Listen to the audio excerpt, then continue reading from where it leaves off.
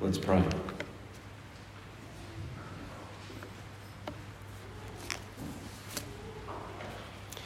Heavenly Father, help us to remember that the world in its present form is passing away, and help us to live in light of that. Teach us this by your Spirit. In Jesus' name we pray. Amen. So today I want to talk about ephemerality. Ephemerality, what a great word. Ephemerality.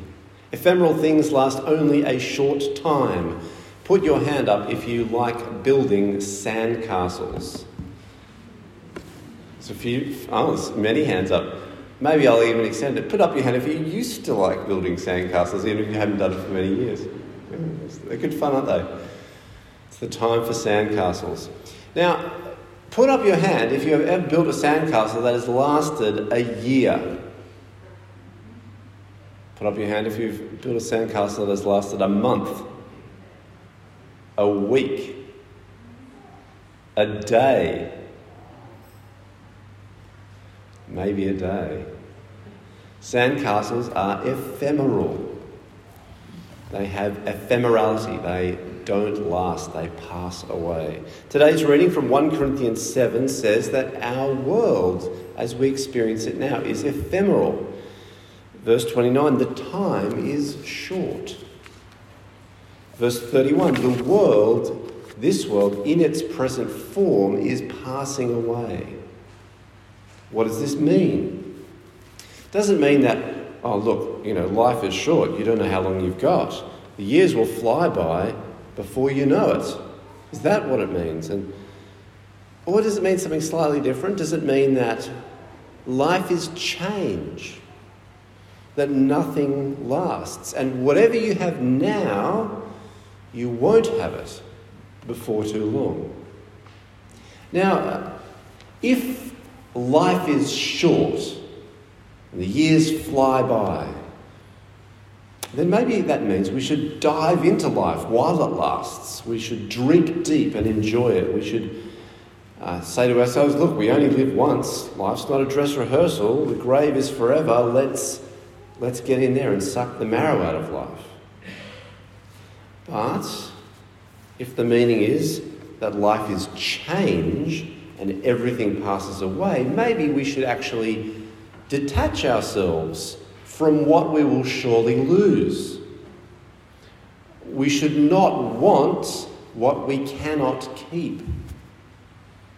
Everything is sandcastles, so don't get too attached to it.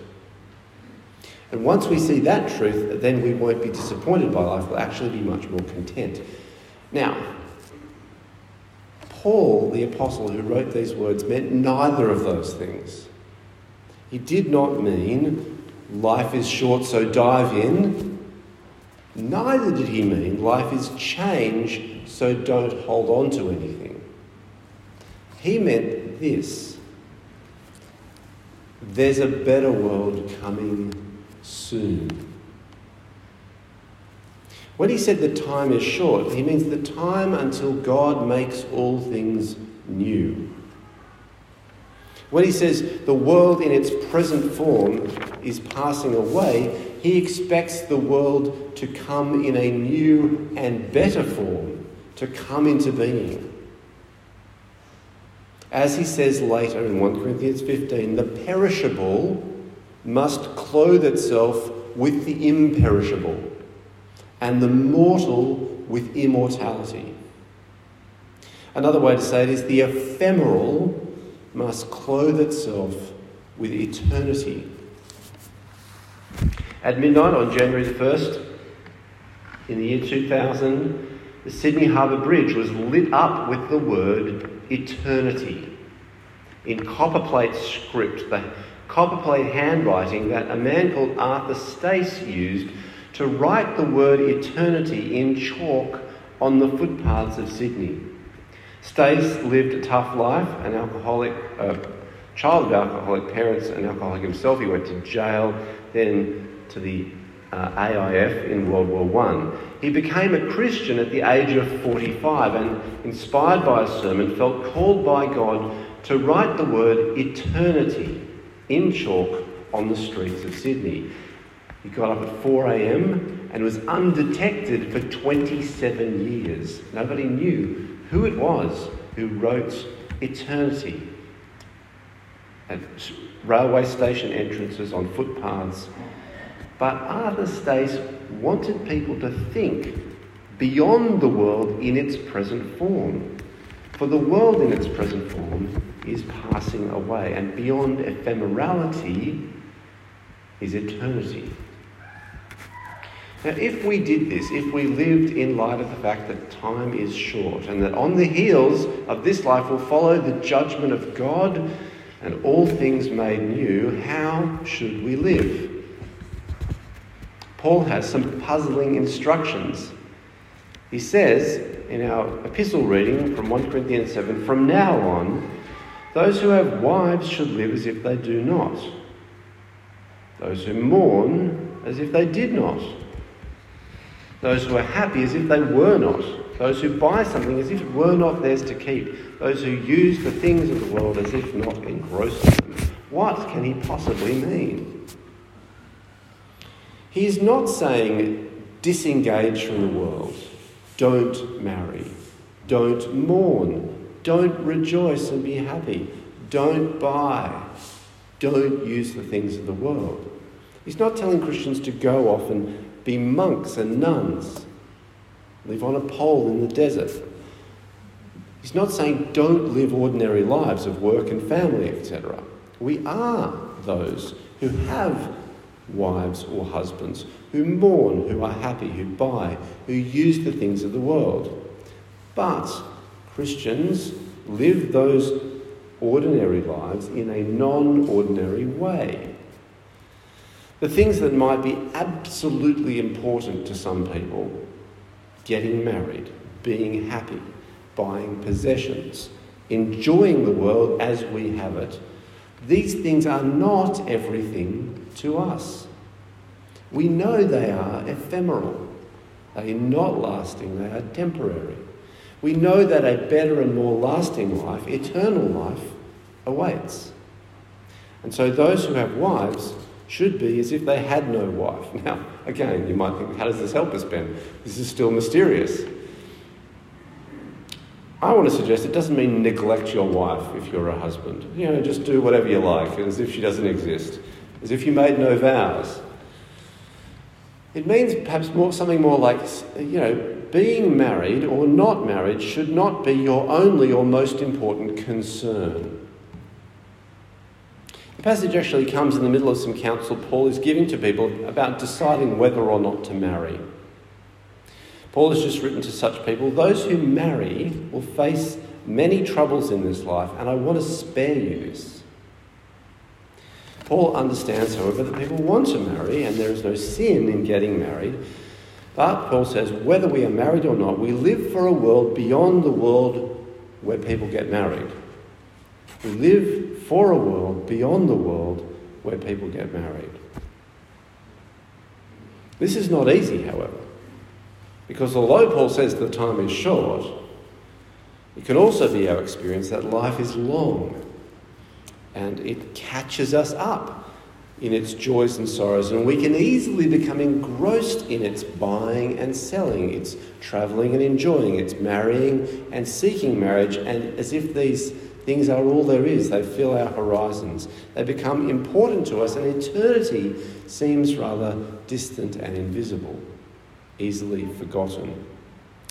Perhaps the way forward here is to cultivate a concern for the Lord's affairs.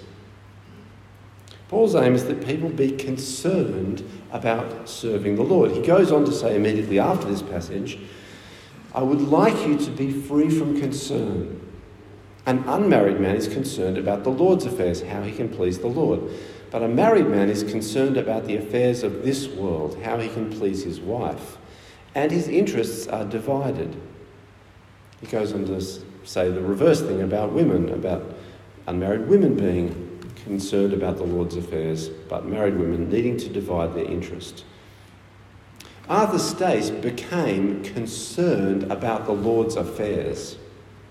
And he found a way to serve the Lord by pointing his fellow human beings to the eternity that we all approach.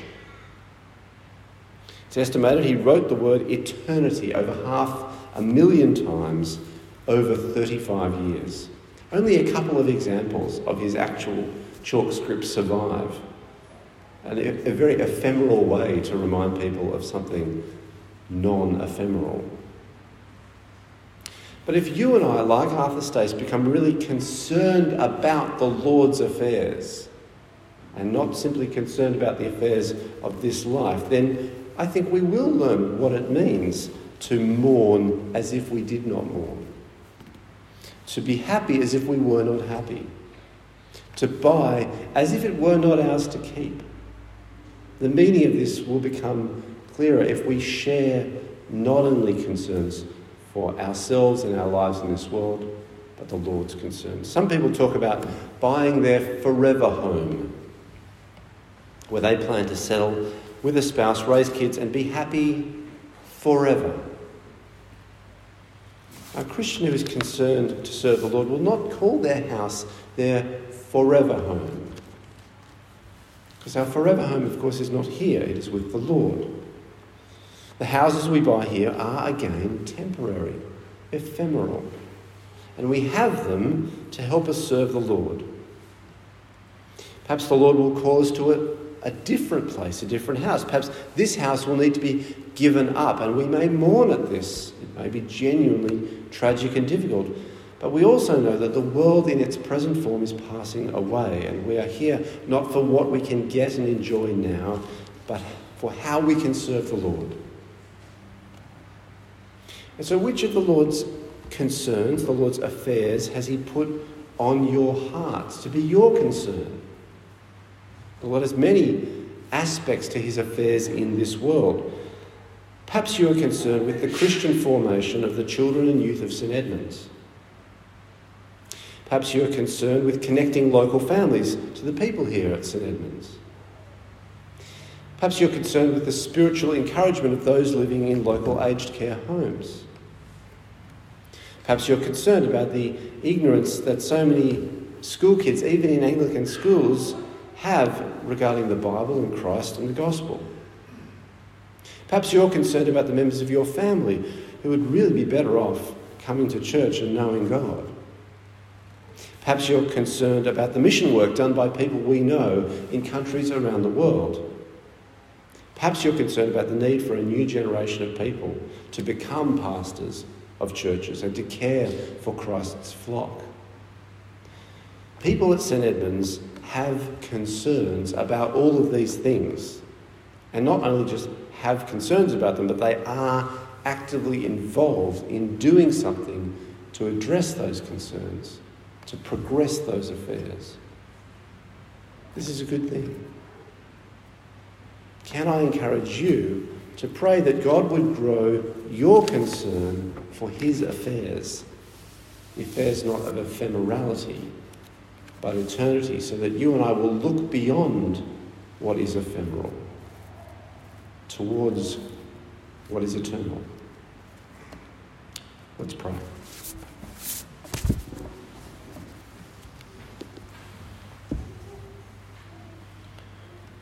Now, Heavenly Father, we do pray that you would teach us what it means to live in the time that is short,